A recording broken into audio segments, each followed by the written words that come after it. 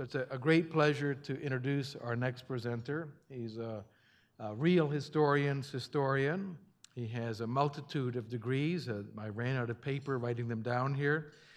His bachelor's from University of Virginia, where he studied American history, master's degree from University of North Carolina at Chapel Hill, master's degree from Oxford University, and then his PhD from University of North Carolina at Chapel Hill also. He's currently Associate Professor of History at the United States Military Academy at West Point.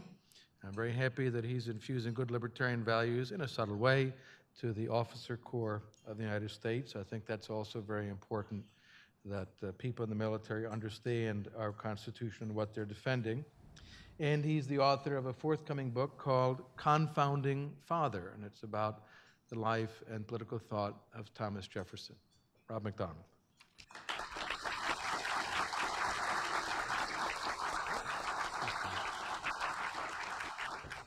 Well, it is really great to be here tonight, and as somebody who, like many of you, has seen the new building or the new expanded building for the first time, it really is a thrill. I've been looking at the Cato website and watching the progress and getting materials in the mail, and to see it in person is really fantastic. And you know, it's a sad thing that Goliath keeps getting bigger, but it sure is great that David got bigger as well. So yeah, a little round of applause for Cato.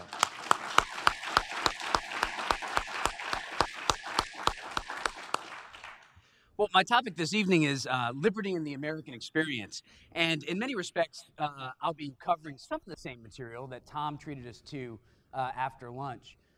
We'll be talking about some of the ideas that undergirded the creation of the American Republic, some of the philosophies that made possible the American Revolution, and that set the United States up for the more than 2 centuries of government under our Constitution, which followed.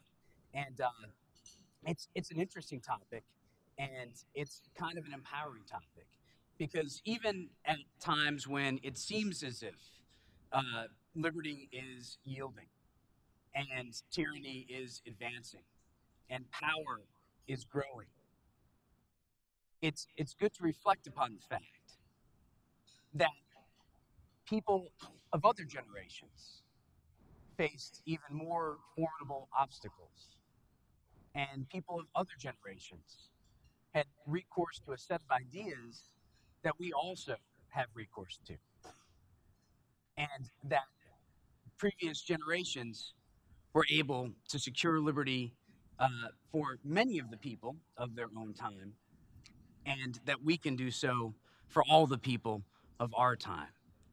And when we think about the people who inhabited colonial America, we think about people who had an exceptional gift. They were part of an extended political tradition that crossed the Atlantic. The Revolutionary generation had recourse to a long history that was British. And events that took place in Britain also took place in the minds of the people of colonial British America. And they were very proud to be British. To be British in America in the 18th century was to be free. Britain was the strongest nation on the planet, but it was also the freest nation.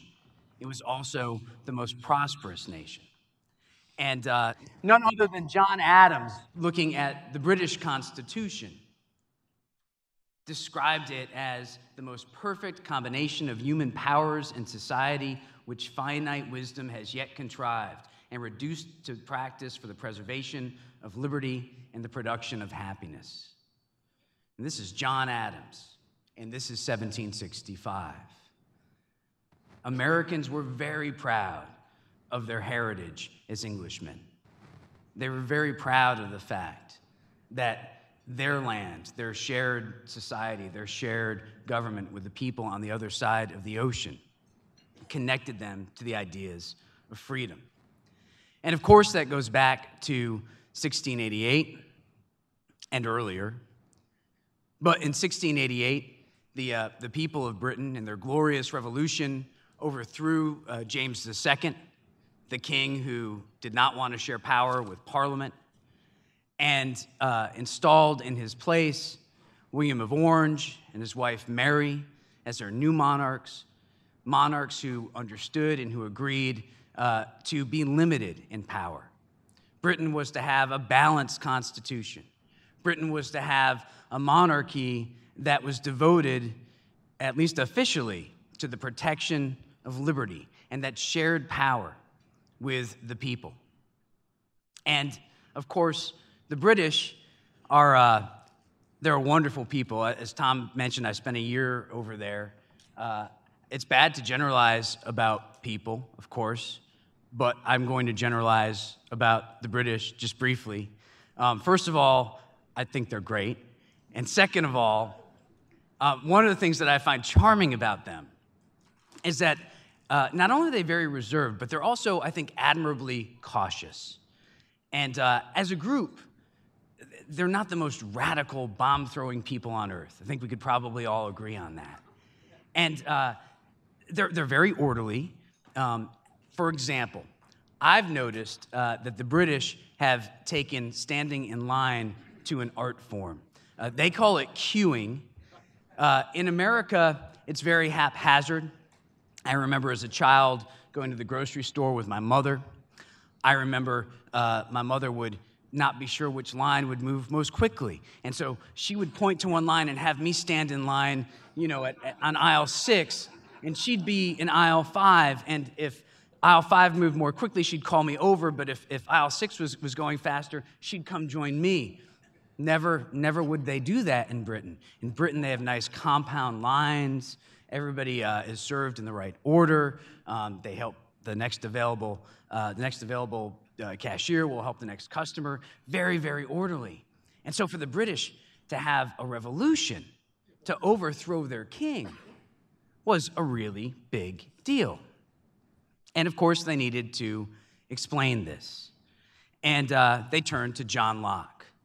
John Locke, of course, as Tom rightfully said, I think probably if you had to list the top 10 most important people to have lived in the past 1,000 years, he would certainly be on the list. He might even be number 1. John Locke, famous for his 2 treatises on government, famous for his letter concerning toleration, for his thoughts on education, his essay on human understanding, famous for being a dead ringer for Jessica Tandy.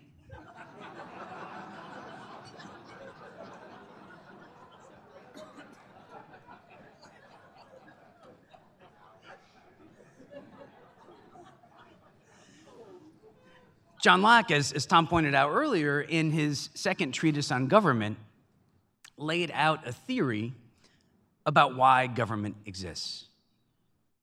And the point was that the purpose of government is to protect individual rights. As Locke said, people have the right to life, to liberty, to states. They have a property in all those things. And these things are natural. We are hardwired to think for ourselves. No one shares with another human being a brain, right? We are designed to be free, to move about freely. We're given hands with which we can work and acquire property and improve things. And Locke said that these things, they're so inherent that they pre-existed even government. That back in the state of nature, that's a jungle, as you can see. Back in the state of nature, I guess it was sort of the Outback Steakhouse philosophy. There were no rules, just rights. You had complete freedom. No one told you what to do. No one told you when to get up. No one told you where to go. It was all up to you. And you had your freedom, you had your rights. The problem was, while you had perfect freedom, you didn't have perfect security. And maybe you mixed your labor with nature and created a wonderful hut to shelter you when it started to rain. But if some barbarian with a big club comes around, and threatens you, he may be able to steal that property of yours. And that's a shame. And if we had a caveman standing here, I might sort of turn to my inner Oprah. And I might ask him, how did that make you feel? And perhaps like the barbers, he would grunt unintelligibly, but we would know the answer. He would feel very sad. And as we channeled our inner Oprahs, we know what we would tell him to do. He needs to empower himself. But how do you empower yourself, especially against a big barbarian with a big club? Well, as Locke observed, one of the things that you can do is get some friends, get some allies, get some people to defend your rights. Now, of course, there will be a reciprocal obligation. They're not going to risk their lives or their liberty in order to protect yours if you're not willing to do the same for them. And so you will probably change the way that you live. You know, before this point in the state of nature, you've been freely wandering the woods, hunting and gathering nuts and roots and berries, or taking your spear and fishing or hunting. But that nomadic existence will almost certainly come to an end because, of course, you need to be around these people if they are going to protect your rights, and you need to be around them if you are going to help protect theirs. And so we settle down, and we pick up the plow, and we enter into the phase of civilization. And you can imagine if our caveman's great-great-grandson were to declare himself the king or the emperor of this civilization and start taking the rights away of the descendants of the people who entered into this contract with his great-great-grandfather. If instead of protecting rights, this government started to injure them, if instead of protecting people's lives, it started taking them away, if instead of protecting liberty, it started constraining people's freedoms, if instead of protecting property, it started to confiscate it without their consent, what did John Locke say those people had the right to do? I'll ask you. Revolution, everyone's saying. But remember, John Locke is English. Petition. Petition. You have the right to petition, to complain, to beseech your leader to once again return to the purpose of government. But if still, after imploring him in such a way, your rights were violated, what then do you have the right to do? Revolution. So you can see how this message resonated with the people of 1776. But it's also quite curious, it's also quite interesting, because this is the philosophy that is the ultimate establishment philosophy in England. This is the philosophy that justifies the creation of the long line of monarchs that begins with William and Mary. This is the philosophy that legitimizes the British government. So in a way, it was hardly radical to have these beliefs. Not only made you a good American, but they also made you a good Englishman. And we can see in the decades following the Glorious Revolution, in America, people embracing many of the principles that favored the people of the English-speaking world. One is, for us and to our ears, perhaps, kind of an old-fashioned sort of phrase, an old-fashioned sort of saying, but one that when you really think about it, is a powerful idea on the side of freedom. As James Otis said in 1761, one of the most essential branches of English liberty is the freedom of one's house. A man's house is his castle. I mean, think about what that means. In your house, what are you? You're the king. You're the queen. You're in charge. Now, the king or the queen might still be king or queen out in the public square, out on the public road. But on your property, you get to call the shots. And of course, if you value that freedom, it goes to follow that you will protect and stand up for the freedom of others to do the same. You want to be in charge of what goes on in your own living room or over your own hearth. You realize that you're going to have to tolerate your neighbor having the freedom to choose what happens in his living room or his hearth. And as a result, what a wonderful spirit of toleration evolves. This notion that we don't all have to be the same. This notion that we don't always have to decide collectively. This notion that there can be diversity, that we can live and let live, that it's a free country. This was very much a sentiment that animated the people of America even before America existed as a nation. And that tolerance, it applied as well to people's expressions of faith. Now, of course, at the time of the American Revolution, at the time of the ratification of the Constitution, every state but one had an established church. During the colonial period, every colony had an established religion. And every colony in various ways favored that faith. Now, there was religious diversity, but there wasn't much of it. And of course, the burdens under which people who adhered to a minority faith could be quite great.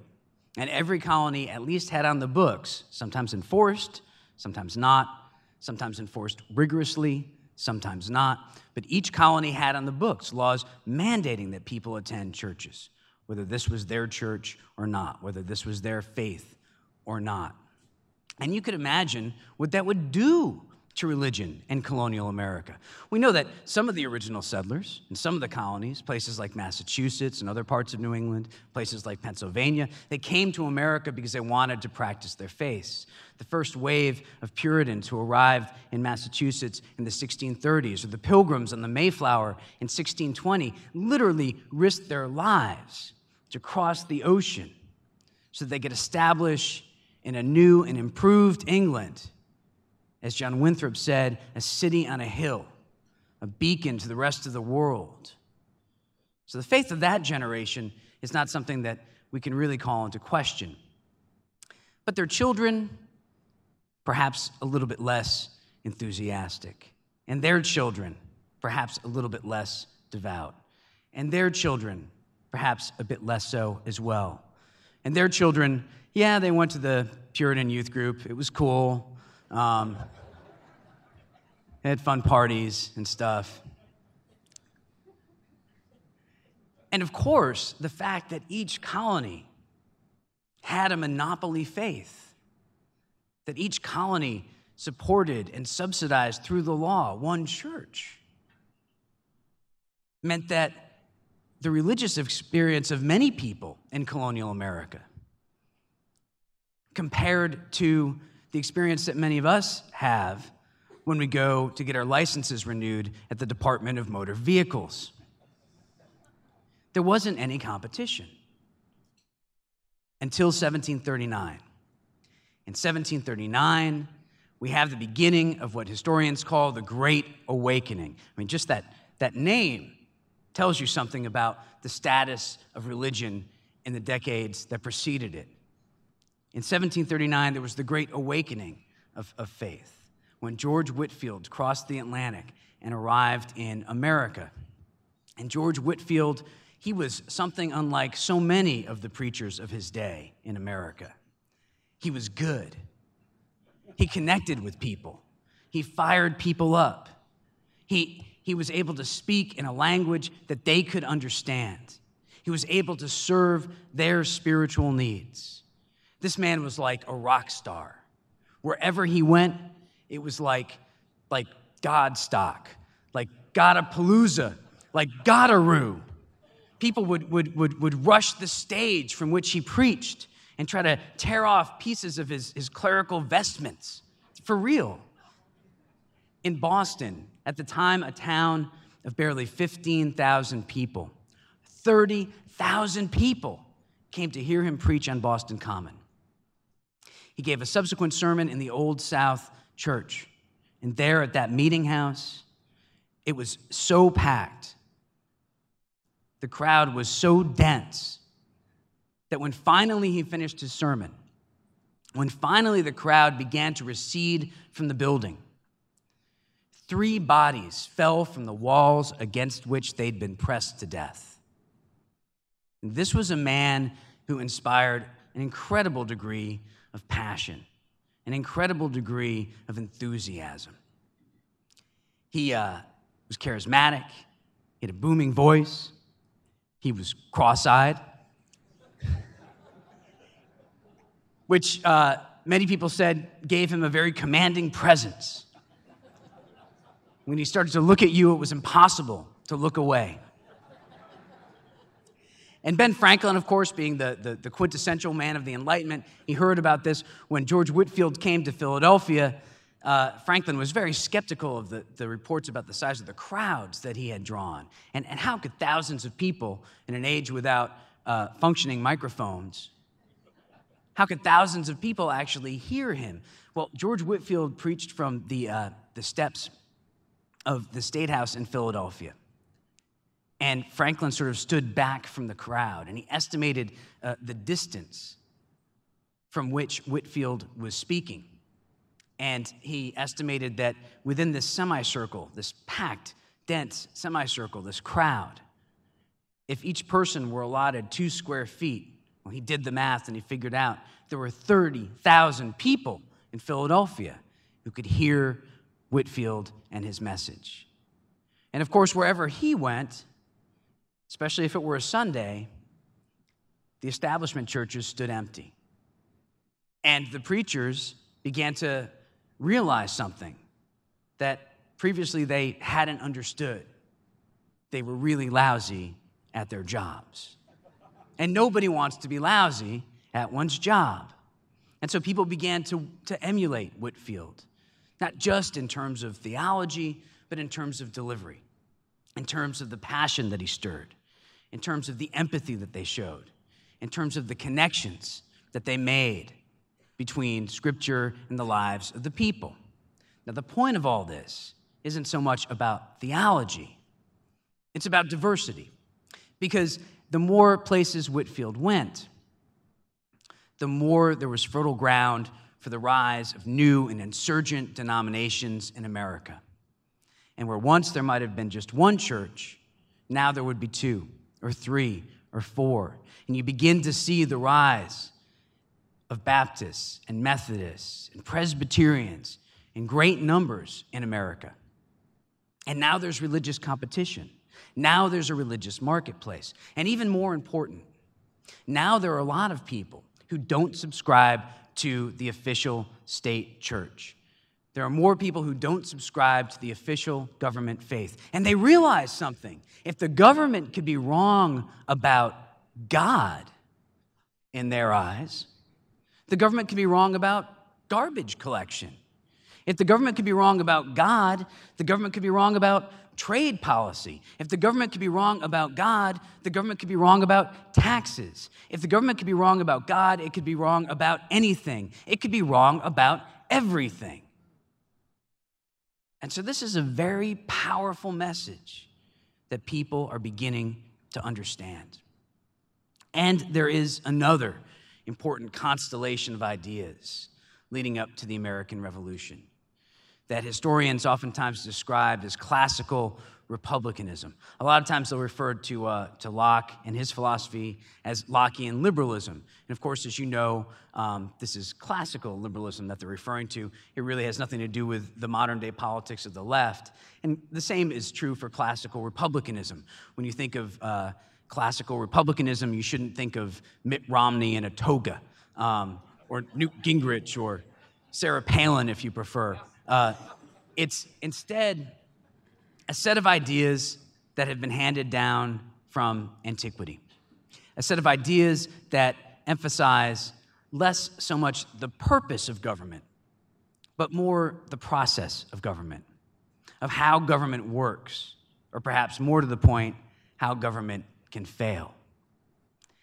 And just as Locke had his ideas about the beginnings of civilization and the beginnings of government, classical Republican thinkers had ideas about the cycles of civilization. And the paintings that I'm about to show were all done by a great Hudson River School artist named Thomas Cole in the 1830s. And the overall composition is called The Course of Empire. But it begins, much as Locke says, in the state of nature. And just note, too, the mountain there with the rock poised upon the peak. That will be featured in each one of these panels. But you begin in the state of nature, and much as Locke says, people are free, but they're not secure, and they band together to protect their rights. They settle down. They cease their nomadic ways. They pick up the plow, and they move on to the next phase, the pastoral stage, the agrarian phase. And in the minds of a lot of members of the revolutionary generation, this was in some ways the greatest stage of civilization, at least in terms of conditioning people to be good citizens and free citizens. Jefferson, for example, said about farmers, he said, "Those who labor in the earth are the chosen people of God." They were the chosen people of God because they had a great degree of virtue. They were the chosen people of God because they had a great degree of independence. They were hardworking. I mean, ultimately, what do you call a lazy farmer? First starving and then dead. They were their own bosses. They owned their own land. They could provide for their own basic needs and the basic needs of their family, which meant that they could involve themselves in public life without needing to use government to take from others. Instead, they could make laws that applied equally to all and that served the common good and that protected people's rights. Farmers not only had the virtue that came from independence, they not only had the status of being their own bosses and not seeing themselves as falling into some sort of rank, some sort of hierarchy, but they were also good neighbors. They were literally rooted in the soil. I'll ask you, who would you rather have move in next door to you? A farmer or a carny, a carnival worker? Small hands, smell like cabbage. Who would be a better next door neighbor? A farmer or a carnival worker?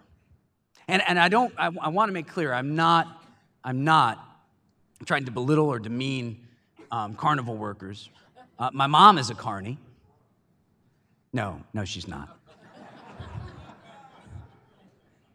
But the point is, I mean, I'm guessing, would anyone here prefer a carny? Almost everyone, I think, would want a farmer next door. And there's a reason for that. And there's a reason I choose carnival workers. By definition, if you work for a carnival, you're nomadic, right? You travel from town to town, from place to place. But if you're a farmer, you are literally rooted in the soil. You are there to stay. You are invested in the plot of land where you have planted. And therefore, you care about your community. You care about your reputation within your community. You will do well by others. You want to maintain your good name. Where do you see a carny on a Saturday morning? Passed out behind some dumpster. Where do you see a farmer on a Saturday morning? Maybe out working his fields, or maybe behind the church or behind the school, building a playground for the children, right? Because farmers care about their community. They have a vested interest in it. So they're virtuous, they're independent of mind and means. They're hardworking, they're community spirited. All of this wonderful hard work, all of these great qualities make them great citizens, make them great productive workers, bring about great abundance and great wealth. So what's the next stage of civilization? It's empire. And here, at sort of the zenith of civilization, we begin to see the sowing of the seeds of its own undoing, according to classical Republican theorists. If the previous generation, if the agrarians had been virtuous and hardworking and independent of mind and means, people here begin to get a little bit lazy. People here begin to perhaps exploit one another. People here begin to care a little bit less about freedom, a little bit less about liberty, and a little bit more about status or place or promises of security. People here begin to get a little bit lazy, a little bit corrupt, a little bit decadent, a little bit depraved, a little bit corpulent, until finally society collapses under the weight of its own corruption, and the next phase, destruction. Followed quickly, of course, by a return to the state of nature, and the cycle would begin again. Now, at the time of the French and Indian War, when George III was installed as the new monarch of Great Britain, virtually no English-speaking Americans would say that Great Britain was an empire that was corrupt or teetering on the brink of collapse. As far as they were concerned, they were the good guys fighting the evil empire, the French. The French, of course, they didn't have a great limited monarch, a constitutional monarch. They had an absolute monarch. The French were seen as the font of all that was wrong, all that was bad in the world. Whereas George III represented a long line of liberty-loving Englishmen, and of course other European nationalities that were in his bloodline, but these were the people who supported and defended rights. And in America, as in Britain, everybody loved him. Everybody, with the possible exception of Dalmatians.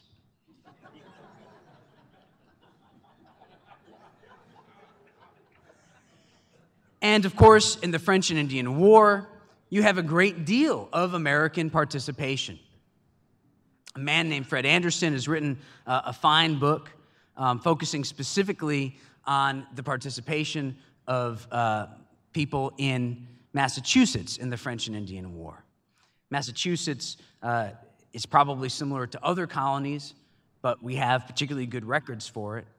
And amazingly, 1/3 of all men of military age actually put on a uniform, left Massachusetts to serve in the French and Indian War. I mean, this is a tremendous degree of mobilization, a tremendous degree of commitment on the part of the colonies fighting for the cause of England.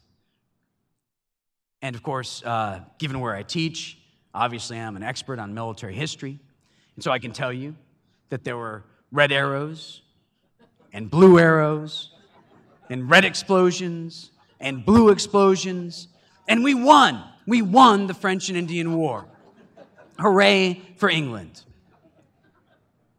And yet in this contest between empires, which essentially removed the French from North America and extended the British Empire all the way to the Mississippi River,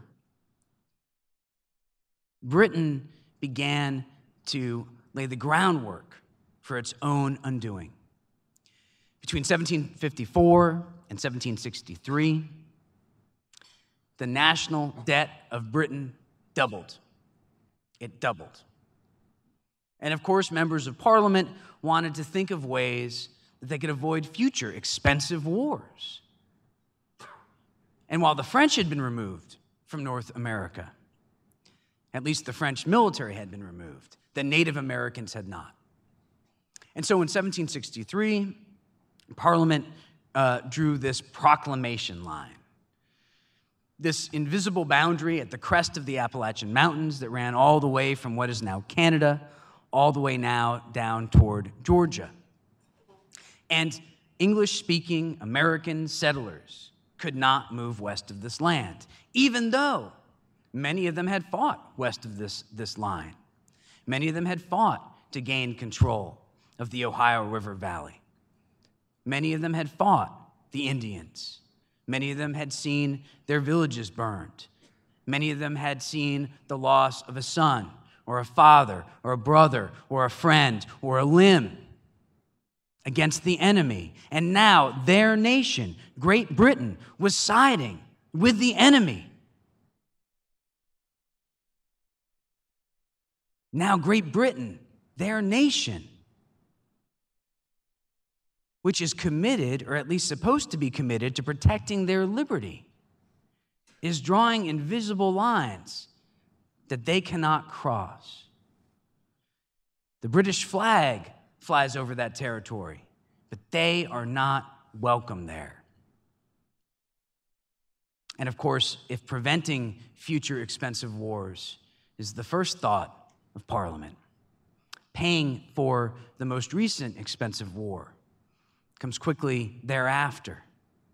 And the idea in 1765 is to levy a stamp tax. And if you were the British, I mean, it's as if they went to Blackwell's bookshop or went on Amazon.co.uk and ordered How to Lose an Empire for Dummies. Because just about every step they take, in the end, will work against them. In the end, will galvanize a group of colonists who, frankly, are united by nothing else than the desire to be left alone. And that's a very wonderful and weird and peculiar and peculiarly American form of unity. But that is what united them, to retain their autonomy, to retain their ability to govern themselves. And yet with the stamp tax, an extremely obnoxious tax, there was actually this stamp that was affixed to paper products. And the British flipping through their handbook, How to Lose an Empire for Dummies, the first step is anger all the people out in the back country. The second step is go for the folks who live along the seacoast with the Stamp Act, and make sure you target and infuriate particularly important occupational constituencies. So lawyers, of course, then and now, are traditionally overrepresented in houses of assembly and legislatures. So let's mandate that the stamp have to be affixed to all legal documents, making it more troublesome, more onerous, more expensive for them to do business. They won't like that. They'll be against us. And while we're at it, I think we should go after merchants. All manner of paper products have to bear the stamp, making these products more expensive, making it cumbersome for the merchants to keep track of these stamps and help collect these taxes, making it more difficult for merchants to sell their products because people can less easily afford to buy them. So we'll get the merchants against us. They have wonderful connections with other merchants all up and down the seaport. So let's make sure that we get them fired up as well. And who else? Oh, I know. How about we go after the press? Let's go after the media. Let's mandate that the stamp be affixed to newspapers and get them against us. And on Sundays, especially after the Great Awakening, I'll tell you, those clergymen, they are very important, and people really listen to what they have to say. So let's mandate that the stamp be affixed to things like Bibles and marriage licenses. And let's not forget the professors. They think that they're important, even if they're not. So let's mandate that the stamp be affixed to college diplomas. Oh, and there's one important group we've left out: drunk mobs. Let's mandate that the stamp be affixed to playing cards and packages of dice. And of course, what happened is what you would expect. People rallied together. People protested. People petitioned. People targeted effigies of stamp collectors or actual stamp collectors with abuse, with social shame, with all sorts of disincentives. People began to boycott goods that bore the stamp. And as you turn the pages of How to Lose an Empire for Dummies, of course, you see that you should reinforce bad behavior.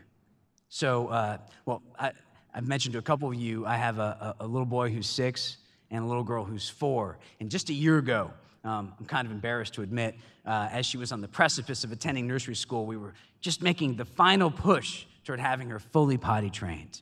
Grace is her name.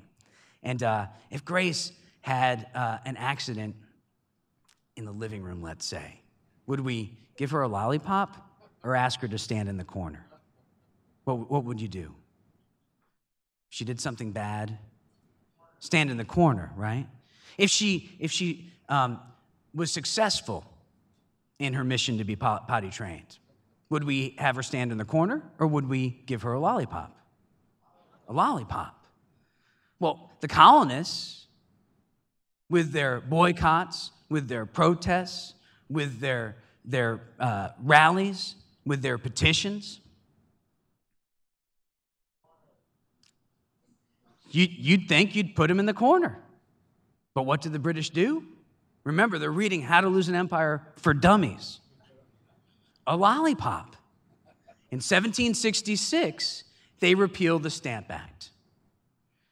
And Americans learned an important lesson. If the British government does something that we don't want to do, then we can protest and they will reverse course. And of course, what made the Stamp Act so obnoxious was not only its practical impact, it was also the fact that it was levied by Parliament, and they had no representation in Parliament. Each colony had its own miniature Parliament, where the people had representation, the Virginia House of Burgesses, the Massachusetts legislature. But they had no representation on the other side of the ocean. And while, of course, nowadays we have highly developed senses of ethics that sometimes confuse us, but I think I could expect you all to know the answer to this question. What do you call it when someone reaches into your pocket and takes something without asking? Stealing, theft. And that's what Parliament was doing to them. Parliament, which is supposed to be protecting their individual rights to property, is now taking their property away. And while it repeals the Stamp Act, it will impose in 1767 the Townshend duties, another series of taxes on lead, glass, paint, paper, and tea. And here again, they have no representation in Parliament. And here, even more troublingly, the money that is raised will not only go into the British Treasury, but it will be turned around and it will be used to pay the governors, the royal governors of the American colonies. Now, royal governors used to depend upon their own colonial assemblies for their pay. And that gave the colonial legislatures a good deal of leverage over these royal governors. They may take orders from the other side of the Atlantic, but if they wanted to be paid, they had to execute them in a way that was amenable to the people here in America. But now that leverage was lost. And so once again, the colonists protested. Once again, they petitioned. Once again, they drew together and they had committees of correspondence. And they were communicating through a network of resistance from one end of the eastern seaboard to the other. And once again, the British government, in response to this bad behavior, decided to give the colonists a lollipop or have them stand in the corner. Another lollipop. The British government repealed the Townshend duties.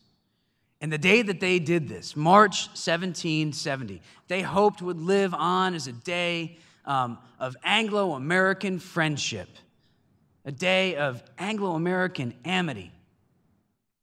And yet we remember this day, March 5th, 1770, for a different reason.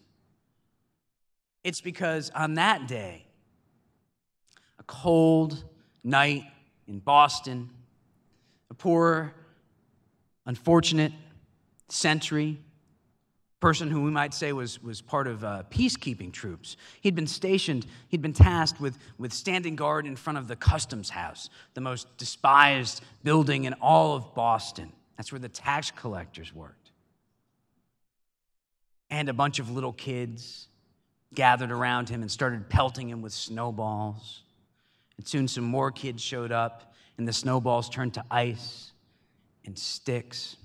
And then, and we don't know how this happened.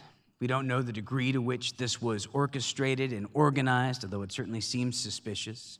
Then all the church bells of Boston on this Monday night began to ring. And when all the church bells begin to ring on a Monday night, what's that a sign of?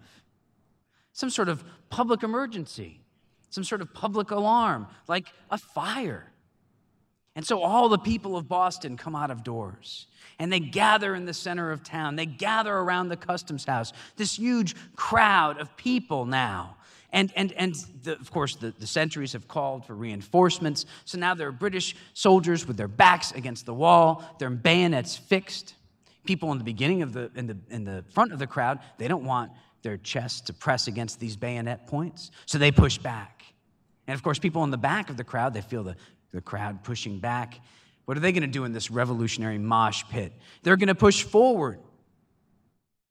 And it's chaos, and it's pandemonium, and it's dark, and no one is quite sure what's going on. And all the bells are ringing. And when all the bells are ringing, it's a sign of alarm, of emergency, of possibly a big, what? Fire, someone says. And one of the British soldiers does. And that's the Boston Massacre. Now, the reality is, it's the Boston misunderstanding. But as far as Americans were concerned, as far as Americans outside of Boston knew, it was a massacre as it was portrayed by people like Paul Revere, the silversmith in this engraving. Who has their backs against the wall? The colonists do. Who's clearly giving the command to fire? The British captain is. So Americans are now convinced that not only is the British government taking away their liberty, not only is the British government taking away their property, not only is the British government corrupting their royal governors, but the British government is now taking away their lives. In other words, all of the things that government is supposed to do, the British government is doing the opposite. The Americans are beginning to see a clear picture, a clear pattern. They continue to resist British authority. In December of 1773 in Boston, at Griffin's Wharf, Americans dressed as Indians are going to board 3 British ships, the Beaver, the Dartmouth, and the Eleanor. And they are going to destroy, by throwing overboard, 90,000 pounds in terms of weight, 90,000 pounds of tea. This taxed tea is about to be unloaded, and they will not stand for it. Their object, of course, is only to destroy the tea. It's not to steal the tea. It's not to profit from the tea. An elderly man is seen stuffing tea into the pockets of his coat, and he's stripped naked and sent home in disgrace. To get into the cargo holds, they have to bust open the padlocks of the 3 ships. The next morning, the 3 ships' captains are provided with 3 new padlocks. But still, as far as the British are concerned, this is a terrible, terrible transgression.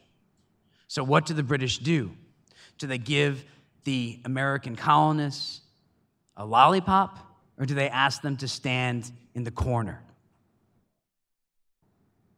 You'd expect a lollipop. But what do they actually do? They give them a severe beating. I mean, old school, right? Completely unexpected, completely not what the colonists are used to. They impose upon the colonies what they themselves call the coercive acts. Right? That's their happy, sunny spin. The colonists call them the intolerable acts. They shut down Boston Harbor. They ban the meeting of the Massachusetts Assembly. They ban even the meeting of Massachusetts local town councils and village boards. You can't even have a town meeting. In other words, these Englishmen who live in Massachusetts can now no longer come together to make laws for themselves. They've lost one of the most essential privileges of being an Englishman, one of the most essential rights. People begin to say that they are being treated not like Englishmen, but like Irishmen, like an occupied people, like a conquered people. Others begin to say that they are beginning to be treated like slaves. Patrick Henry surveys the landscape. He sees that the British government, which is supposed to be protecting rights of life and liberty and property, is in fact taking those rights away. The British government, who is supposed to be protecting us from the barbarian, has become the barbarian. As Henry says, we are in a state of nature. In a way, the revolution has already happened. In a way, the decision has already been made. It will take some time for the people in the Continental Congress to figure that out. Even after April 1775, when the War for Independence begins at Lexington and Concord, it's still not yet a war for independence. It's just a war against Britain, a war against tyranny. But as the months pass, as publications like Tom Paine's Common Sense get wider circulation, as people begin to see British troops firing upon Americans, as people begin to see this as a struggle for liberty, as people begin to see people struggle for liberty and being willing to risk death, more and more people come around to the idea that this indeed is a war for independence, that this is indeed a war for a new government, a government that will protect the rights of individuals, a government that will respect human nature, the laws of nature and of nature's God, as Thomas Jefferson writes. So the American tradition of liberty is built upon solid foundations. It's built upon multiple constellations of thought. It's built upon a long history. It's built upon a culture of toleration. It's built upon a belief in the sanctity of private property. It's built upon a basic and fundamental understanding of individual rights. We know that the people in 1776 didn't have everything perfect. We know, of course, that at the same time, they accused the British of trying to reduce them to slavery. They owned other human beings. But we can see in this revolution, we can see in this war for independence, a people en masse making universal claims about universal rights that could be applied not only to Americans or not only to white Americans, but as Jefferson would say in his last letter, written nearly 50 years after the ratification of the Declaration of Independence, all eyes are opened or opening to the rights of man, to some part sooner, to others later, but finally to all. Thank you very much.